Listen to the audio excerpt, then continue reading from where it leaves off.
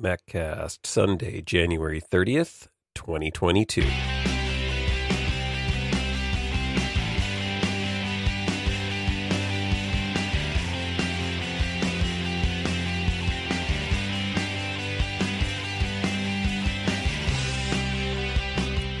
Hey, Mac Geeks, it's time for your MacCast, the show for Mac Geeks by Mac Geeks. I'm Adam, and this is a show where we discuss all things Macintosh. How you doing? Welcome back to the MacCast. Hopefully you are having a great, wonderful day out there in podcast world. Things are going pretty well around here for me.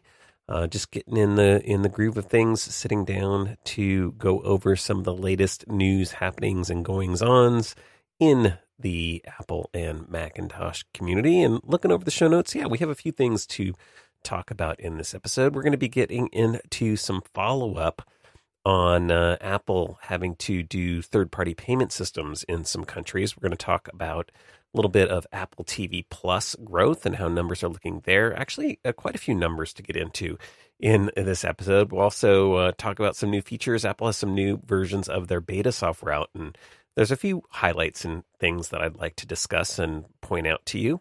And then we'll dig into Apple's fourth quarter numbers, or really it's the first quarter 2022 earnings, but represents the fourth quarter of the year. And we've got some good numbers and things to discuss in there. So a lot of good, positive Apple news this past week. And then we're going to get into some of your feedback, dig in a little bit more on KVM and really KVM alternatives. Last episode, we talked a little bit about that, and I asked for some help from the community, and you definitely chimed in. We're going to help you get rid of a little color cast on your iPhone if that's something that's been bothering you. We're going to go back in time and talk about how to get music onto your devices. And then I do have a listener thing of the moment this week. So somebody sent in a really cool little app that I want to share with you and tell you about. And that will round out this episode. So it should be a pretty good one. Should be a lot of fun. I say we just jump right into it. What do you think? So we're going to kick off talking a little bit more about last week's compliance by Apple with a ruling from the Dutch Authority for Consumers and Markets, ACM. And there, Apple is being required to allow dating apps in the Dutch App Store to offer alternative payment methods and options in addition to Apple's, in-app purchases. Something that's been kind of making the rounds. Well, now that same authority has reviewed Apple's proposed solution and ruled that it does not sufficiently meet the requirements of that previous ruling. And not only that, they've actually fined Apple €5 million and will continue to fine Apple each week up to 50 million euros until Apple complies with what they want them to do. And at issue, basically they're saying that Apple's proposed solution requires developers to ask for and receive a special approval for an App Store entitlement that will allow them to point to third-party payment methods. So you have to kind of say, hey, I intend to offer a third-party payment method in my app, Apple. Can I do it? And you have to get the special entitlement issued. And so they're taking issue with that. And also, they say that the developer must choose between a third-party in-app purchase option or with sending customers to a payment option outside the app. And the ACM says that Apple really needs to allow developers to offer both those options if they wish to do that. And then one other thing that the ACM didn't specifically bring up as an issue, but just something that's still outstanding with Apple's, sort of policy around this is that Apple has said that they are going to take a commission from that third-party payment system. They'll still have a cut, but they haven't said what that amount is going to be. So the ACM doesn't seem to have any objections to Apple not revealing that yet, but that is just another outstanding issue around this. So we'll have to wait and see how Apple responds. They haven't responded to this as far as I know yet, but it's going to get very costly for them if they don't kind of address it. So we'll have to wait and see on this one. Another thing going on with developers, actually there's a few things happening with developers this week. Developers were also apparently not happy with iCloud and CloudKit, and really specifically iCloud syncing.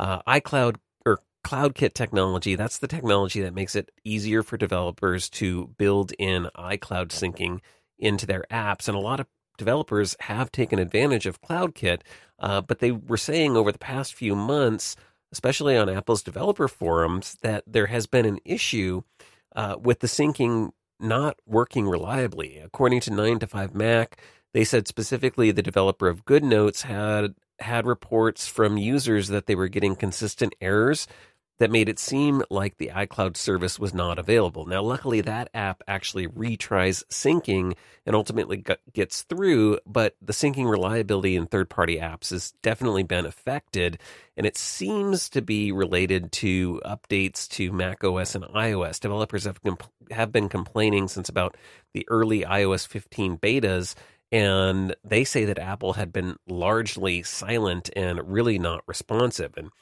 many had become so frustrated that they even started disabling iCloud syncing in their apps altogether and, coming up with manual solutions and workarounds and stuff like that.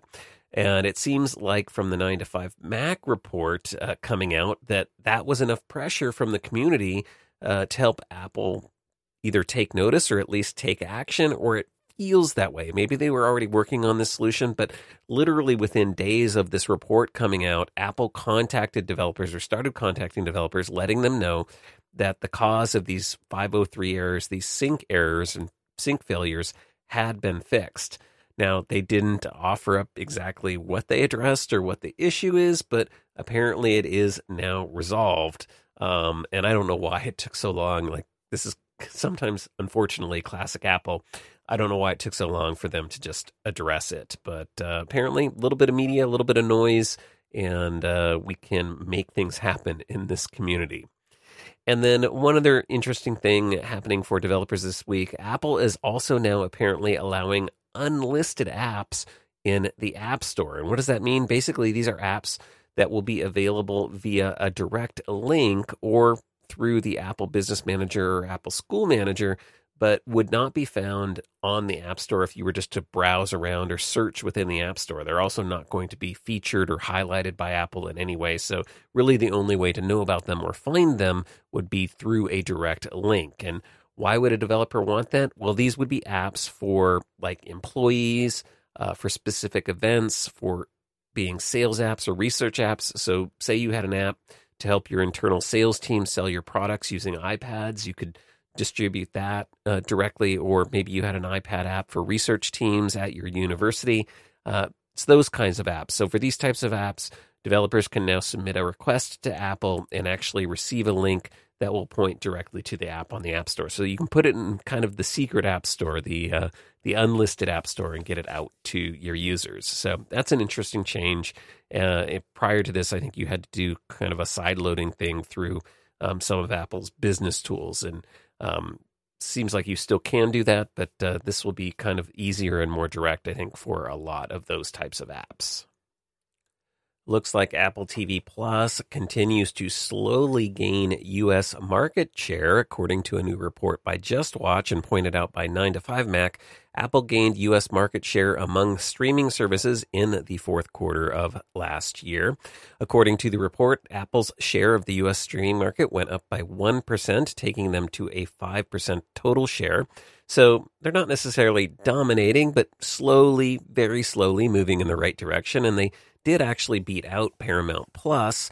The rest of the market is actually fairly well distributed, with Netflix having about a 25% share, although that's down 2%. That's followed by Amazon Prime Video at 19%, Hulu and Disney Plus each with 13%, and HBO Max with 12%. Actually, HBO Max had the largest gain in percentages quarter over quarter. Apple this week also picked up a new film fresh out of Sundance. This is according to Variety. Cha-Cha Real Smooth is a film by Cooper Raiff, who also stars in the movie. It apparently garnered a lot of buzz and attention at this year's Sundance Film Festival, and a bidding war ensued between Apple, Netflix, Amazon, and Sony Pictures. According to the report, Apple ultimately won, paying out possibly around $15 million for the rights to the film. Apple updated and released a bunch of new betas for iOS and macOS out to developers this past week. And as I mentioned at the top of the show, I think there's some notable and kind of cool stuff in there for us to talk about. First and foremost, macOS 12.3 beta and iPadOS 15.4 beta have finally made the universal control feature available for all of us to get a look at. And as a matter of fact, that was actually enough to finally get me to update to macOS Monterey. I was still running macOS Catalina, and yes, I did update directly to a public beta, no less. So right out of the frying pan and into the fire. I don't know what, maybe I wasn't in the frying pan before, but you get my point. I went straight to a beta after being hesitant about updating to macOS Monterey. So far, it's gone smoothly, knock on wood. Of course, I have all of my backups, as you likely know, so I felt pretty safe in upgrading.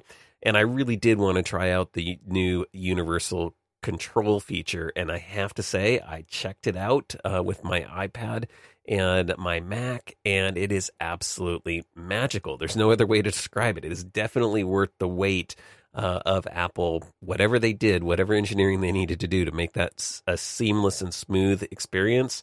They definitely pulled it off. I used my Magic Keyboard on my iPad and was able to drag my cursor right over to the edge of the screen next to my MacBook Pro, and it slid right over, and suddenly I was controlling my Mac mouse and keyboard from my Magic Keyboard on my iPad. And then I could do exactly the opposite with my trackpad and keyboard on my MacBook Pro, swiping over and going over and controlling my iPad. It was incredible, amazing, worked as advertised, and it is really, really cool. The universal control feature can be found under the display panel of system preferences on the Mac, or under General AirPlay and Handoff, cursor and keyboard in the beta version of iOS 15.4. And again, you're going to need the beta version of macOS 12.3 or iPadOS 15.4 to try this out now, but I would imagine those will be releasing sometime soon, at least in the next few weeks for everyone. iOS 15.4 also has new functionality that will allow you to use Face ID even with a mask on. This new version does not require that you have an Apple Watch. That was something that Apple enabled previously. With this new feature, Apple says it actually scans the unique features around the eye area to help authenticate you using Face ID. Now, this feature is a little bit more, I think, processor intensive in terms of the neural engine, so you will need to have an iPhone 12 or an iPhone 13 model for this feature to work. And again, remember, these are all in the betas, so they will be coming soon for the rest of us. tvOS 15.4 adds a new Up Next item in the video player, so you can now select Up Next while watching a video. Now, presumably, I would think you would do this during the credits so that it would allow you to select an item from your Up Next list that you might want to watch next. So you don't have to go back out to the main screen. You can just go binge your shows right out of your Up Next list. And then another really cool feature that tvOS 15.4 seems to bring is the ability to allow you to connect to a captive Wi-Fi network like you might find in a hotel. This was a problem. We actually covered this on the MacCast and had some tips and tricks and workarounds for it. So if you want to take your Apple TV with you when you travel on vacation and hook it up to a hotel television, that's always been a little bit challenging because a lot of those have a captive network where you have to go to a web page and you have to enter a password to actually get connected to and get on the network. This new feature allows you to use your iPhone or your iPad to connect your Apple TV to that captive network so that you can enter the password and credentials and get your Apple TV connected. So that's going to be a great solution for folks who want to travel with an Apple TV. And then Bloomberg is reporting that Apple may add the ability to use your iPhone to receive contactless payments. Of course, you can already use Apple Pay and NFC to make payments with your iPhone, but businesses who want to accept Apple Pay or other contactless payment options have had to use third-party readers like the Square Reader to do that. According to this report, Apple is looking into allowing apps to be able to leverage the NFC chip that's in the iPhone to actually read and capture contactless payments. They say the feature would be enabled via a software update and could be added as soon as in the iOS 15.4 update. We don't know that for sure, but that could be another thing that's coming. So a bunch of really cool new features. Obviously, I didn't list everything. If you want to check out what's in all of the betas that were released last week, you can find information on Apple's beta website of all of those features and updates that are coming in iOS and macOS, watchOS, iPadOS, tvOS, HomePod OS. Can we just call them the OSs? I don't know. We need to come up with an easier term. I think we can stick with just Mac OS and iPadOS, and we'll know what we're talking about, right? If you're cool with that, let me know, but I think that should be okay. Anyway, lots of cool new features coming. And then finally, in the news for this week, Apple has logged another record quarter. Apple had its Q1 2022 earnings call this week. That covers the fourth financial quarter of 2021. And despite supply chain issues, they came through with stellar numbers. Revenue was up 11% year over year, coming in at almost $124 billion with a profit of $34.6 billion. Breaking things down by category, Apple says they made $71.63 billion on iPhone. That was up 9% year over year. $10.8 billion on Mac, up 25% year over year. So big leap in Mac sales, as you might imagine. A lot of that because of the new M1 systems. Apple says sales broke through the 10 billion mark for the first time ever. They also say that a big part of that growth was due to the success of the redesigned MacBook Pro powered by the M1, and that the M1 MacBook Pros are selling particularly well within the enterprise. $7.2 billion in revenue for iPad. That was actually down 14% year over year, and Apple says part of that decline for iPads was due to supply chain constraints, they say, in legacy nodes. So I'm assuming that means they're trying to expand suppliers for iPad parts to maybe avoid that in the future. $14.7 billion in wearables, home, and accessories. That's up 13% year over year. And big growth, as you might imagine, in services, $19.5 billion in revenue, up 24% year over year. And Apple did very well in China this quarter. They say China alone accounted for a 21% increase in sales. And then some few other interesting odds and ends, specifically around services. Apple's services margin, so the margin on services is 72.4% profit margin. That is amazing, but I think it does make it a little bit harder for Apple to justify the fees that they say they have to charge developers to help run the App Store and cover all that costs and overhead. And to be fair, I don't know if they ever have directly said that, but it's always been implied that that's why they need that 30%. And I guess now really 15% for the majority of developers, 30% for the developers that make over $1 million in revenue, which I think is a small percentage. But man, that is a lot of margin there. Overall gross margin for the entire quarter was at 43.8%. So Apple getting really healthy margins. That's great for their bottom line. And growth in services and revenue is also probably helped by the fact that Apple says they now have 1.8 billion active devices circulating around the planet. And they're probably going to hit 2 billion devices probably in this quarter. So a lot of Apple products out there. That is a lot of services that you can sell into. And so we expect probably services growth to continue on that upward trend. But Apple doing a great, stellar job this quarter. Again, record-breaking. And I think there are some people who thought maybe they wouldn't do it, but they definitely pulled it off. And it's pretty exciting. But with that is going to do it for the news for this week. Before we move on, I do want to take a quick moment and thank a show sponsor, and that is Kanji. You know, if you work in IT or tech support in an Apple environment and have to manage multiple devices and machines, you know how time-consuming and challenging that can be. As an Apple admin, the more you let your users control which apps are installed on their devices, the better for you. Kanji's self-service app lets you do just that on both iOS and macOS. And not only that, I can tell you it will make your users a lot happier. I actually work in an environment that is extremely locked down, and I know firsthand how frustrating it is for me and my sysadmins that I have to create a ticket every time I need something updated or installed on my Mac. With Kanji, you can show users a curated list of apps that they can install on their own. You can customize that self-service app with your own branding, help text, and software categories. Apps in Kanji's Auto App Catalog can also be set to deliver via self-service, and once installed, they are patched automatically. Kanji has been focused on device autonomy through automated remediation since they first started. If an app is uninstalled or a setting changed, the Kanji agent detects it and fixes it, saving you time and stress. Kanji can also help protect endpoints by enforcing over 150 pre-built security controls.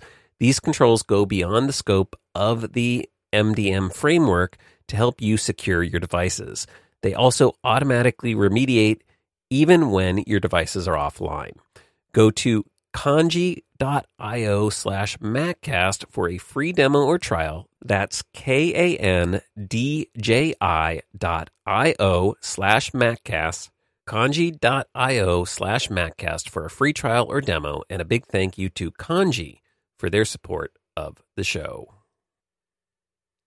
Last time on the MacCast, we had a question about KVMs, keyboard video monitor switches, or keyboard video mouse switches, thing that we used to deal with in the past, especially when we had wired mice and keyboards, but we don't have as much these days, but it's still kind of a challenge because many of us are now maybe working from home, or we have multiple machines and systems, and we want to kind of consolidate the space on our desk. We maybe only want to have one set of monitors and a single keyboard and a single trackpad or mouse, and we want to be able to control everything regardless of which machine we're kind of working with. And so I had somebody ask a question about, hey, what products are out there? What can we do? Is there anything to kind of replace the traditional KVM switch? And I had a few ideas on that show, but I didn't really come up with anything solid, and I threw it out to you in the community to see, hey, is there something out there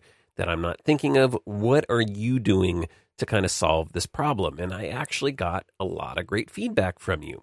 First of all, Ryan wrote in to say that he's turned to just using a dock. In this specific case, his Anker USB-C dock, but it could be a Thunderbolt dock.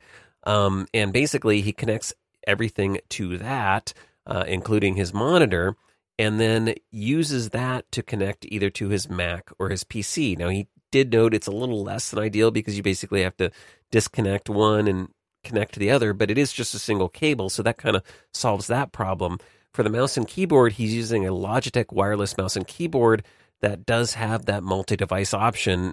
This is something we talked about on the last episode of MacCast. There are a number of Bluetooth products out there now that will allow you to basically pair multiple devices, usually up to 3, and I think that's what the Logitech one does. You have 3 different paired devices, and then it usually has a switch or a button on it that allows you to toggle between those, because that's the big challenge, right? Is typically if you pair a device to a Bluetooth device to a machine, it's kind of locked to that machine, and then to move it to another one, you have to unpair it and repair it. And that's why this idea of having actually a KVM is really appealing, because then you can just push a button and kind of switch everything over. But with wireless, it's a little bit more challenging unless you have one of these devices that sort of does the automatic switching. I wish Apple would actually set something like this up for their products, just like they have with the AirPods, right? My AirPods magically switch from device to device depending upon which one I'm using, and it works pretty good. Not 100% of the time, but it's pretty darn good. If they could do that with their mice and keyboards, that would take it to the next level. But until then, we do have some of these products out there, and you can find them that just have the switching in there. So that's kind of how Ryan is handling things. Then I got an email from Daniel and a few others who said, hey, I don't even do that at all. I just have my mouse and keyboard and monitor hooked up to my Mac. And then for my other systems, I use remote desktop or VNC. And so they use screen sharing. They connect to the other machines when necessary using that. And this works even, if the machine's not in the same room. So that's kind of a great way to free up some desk space. You can have your PC off or your Mac off in another location, your second Mac, have your primary Mac there on your desk with your monitors and stuff like that, and then use screen sharing or remote desktop when you need to connect to those other systems. And that works great if what you're doing on those other systems isn't really video intensive. You're not going to be doing any kind of gaming or, photo editing probably on a remote computer because there is a little bit of lag and it's not the best video experience. But I would imagine if you're looking at just browsing or doing some simple text work or those sorts of applications, would be totally fine for this. You might not even know that you're on a remote machine. And working over a LAN, the setup's a little bit simpler. You don't have to kind of break through firewalls and stuff like that. So kind of a nice option. Maybe won't work for everyone, but a good idea and something I hadn't really thought about. And plus, it's built into your Mac. It's built into Mac OS, and it's relatively easy to set up. You just go into System Preferences, go under Sharing, turn on sharing on the Macs that you want to connect to, and set up the accounts and user options. And then if you want to use VNC, you can click on the computer settings and enable VNC to do it that way. VNC is kind of nice because you could even connect from an iPad or an iOS device using a VNC app. So that is kind of an interesting option and one I hadn't really thought about. And this is one of the reasons we turned to the community to find out, hey, what are you doing? What are you using? And then finally, David wrote in to say he uses a monitor that has multiple inputs or sources. So you could do this with a monitor that maybe has a DVI input and an HDMI input or a Thunderbolt input and a DVI input, or I think there are other monitors out there that just have multiple basically sources like a TV, and then you use one for your Mac and one for your PC or one for each Mac, however you want to set it up, and then you can just use the switch on the monitor to switch between which computer display you're looking at. And then David too said he does use a Bluetooth mouse and keyboard that can pair with multiple devices and switch between them. So that seems to be a common solution for a lot of people to solve this problem. So that's pretty cool and a lot of great options out there. I also had someone write in and say there actually is now quote unquote wireless KVMs. And what these seem to be is really wireless HDMI connections and then a little box that handles kind of the Bluetooth connectivity and stuff like that. They are super expensive. I mean, I'm talking like these were $500, $600, $700. So I think they're really designed for enterprise applications and probably server rooms and stuff like that. So I don't know if it's a real good solution for most of us, but that is another thing that's out there on the market. I couldn't really find any that were, affordable in my mind. So I don't think that's a great option, but it is another option that was out there that I didn't really know about. So there's some things that you can do. If you have a different solution or another solution or something we haven't found or thought about, maybe there still is like modern KVMs out there if you want to use a wired mouse and keyboard. I haven't run across those either. They all seem to be the old traditional kind that I'm finding. So if you know of a really cool product, share that with us. Shoot us an email. Send me an audio comment, maccast@gmail.com. And then one little bit of follow-up item from the last show, just another one, is the last time we also discussed ways to free up space on your Mac. And I talked about one of my favorite applications, Clean My Mac X. And one of the features that it has in it is an uninstaller to help you kind of get all the little bits and pieces of your application. Alan emailed in and said, hey, if you don't want to go for that, remember there's a great free app out there called App Cleaner. It's from Free Mac Software. I'll have a link to it in the show notes at maccast.com, and it's just a simple uninstaller for your apps, and you can grab that one. And like I said, it's totally free. So thank you, Alan, for reminding us about that one. And so that's just a little bit of follow-up that I had from the previous episode of the MacCast.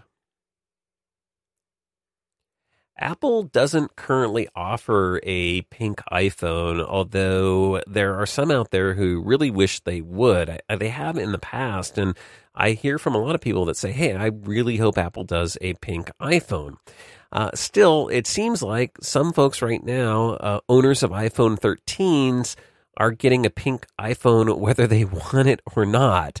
I seem to remember this from the launch of the iPhone 13. I think this was reported as a potential issue where screens were actually turning pink or getting a pink hue to them.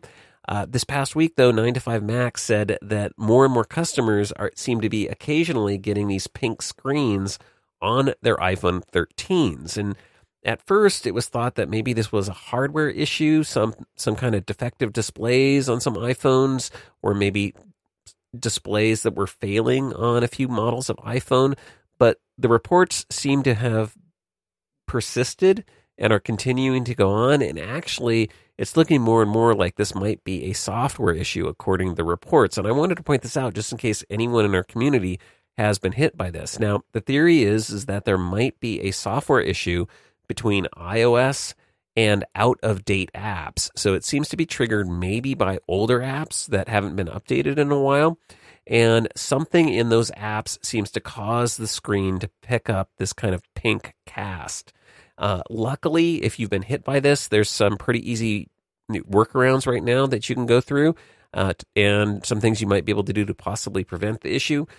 First is just rebooting the phone. It seems to reset things, although launching an offending app again might likely bring back the issue, so it's not really a permanent solution. So another thing you should probably look into is making sure that all of your apps are up to date, and if you have older apps that might be triggering this, see if you can get a more updated version of that.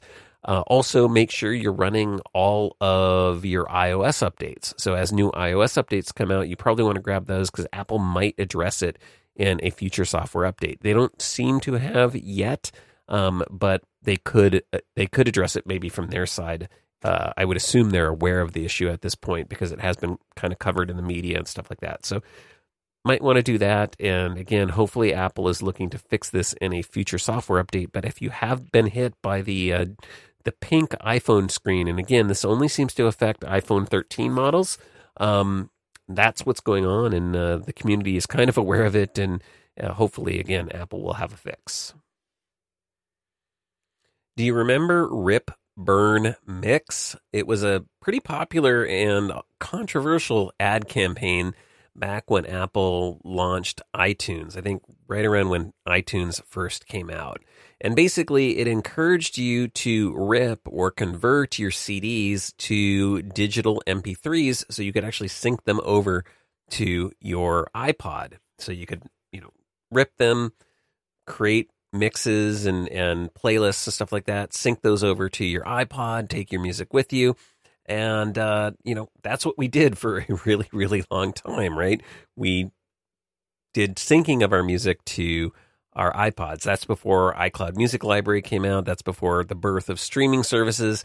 And, now with that happening, very few people, or less and less people, seem to be ripping CDs and putting music into the music app. But there are still people out there who want to do exactly that.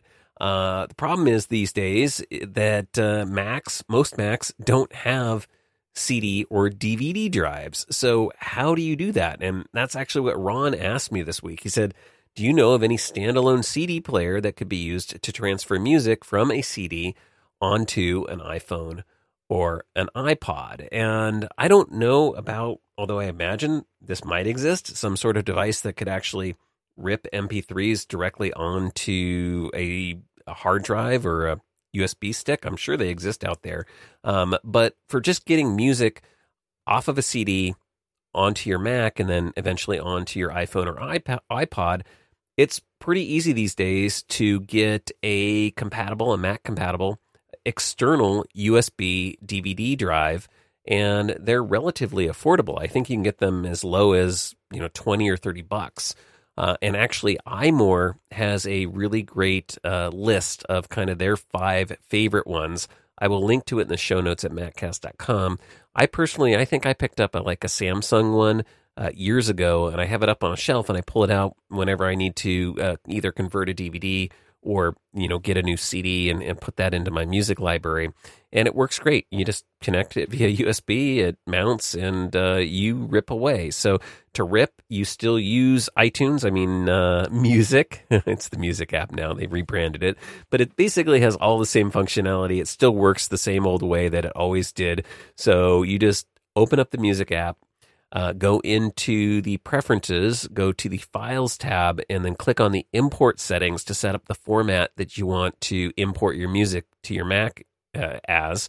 So you can do MP3, although I would probably recommend nowadays you use the AAC with the iTunes Plus option. That's basically, I think, the format that Apple essentially rips most iTunes music in before they went to lossless. I guess you could also do lossless if you want to do that, and you have devices that support lossless now.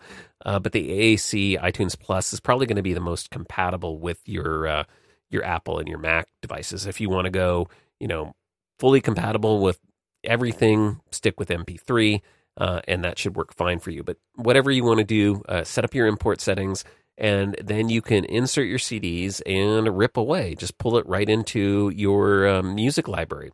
And then once you have it in the Music app, all you have to do if you want to sync it over your device manually is hook up your iPhone or your iPod to your Mac using a cable or wirelessly, select it in the Finder, and then sync that music over to your device. And of course, if you have iCloud Music Library, you could sync it up there and then sync it that way as well. So it's pretty easy these days to get that in there.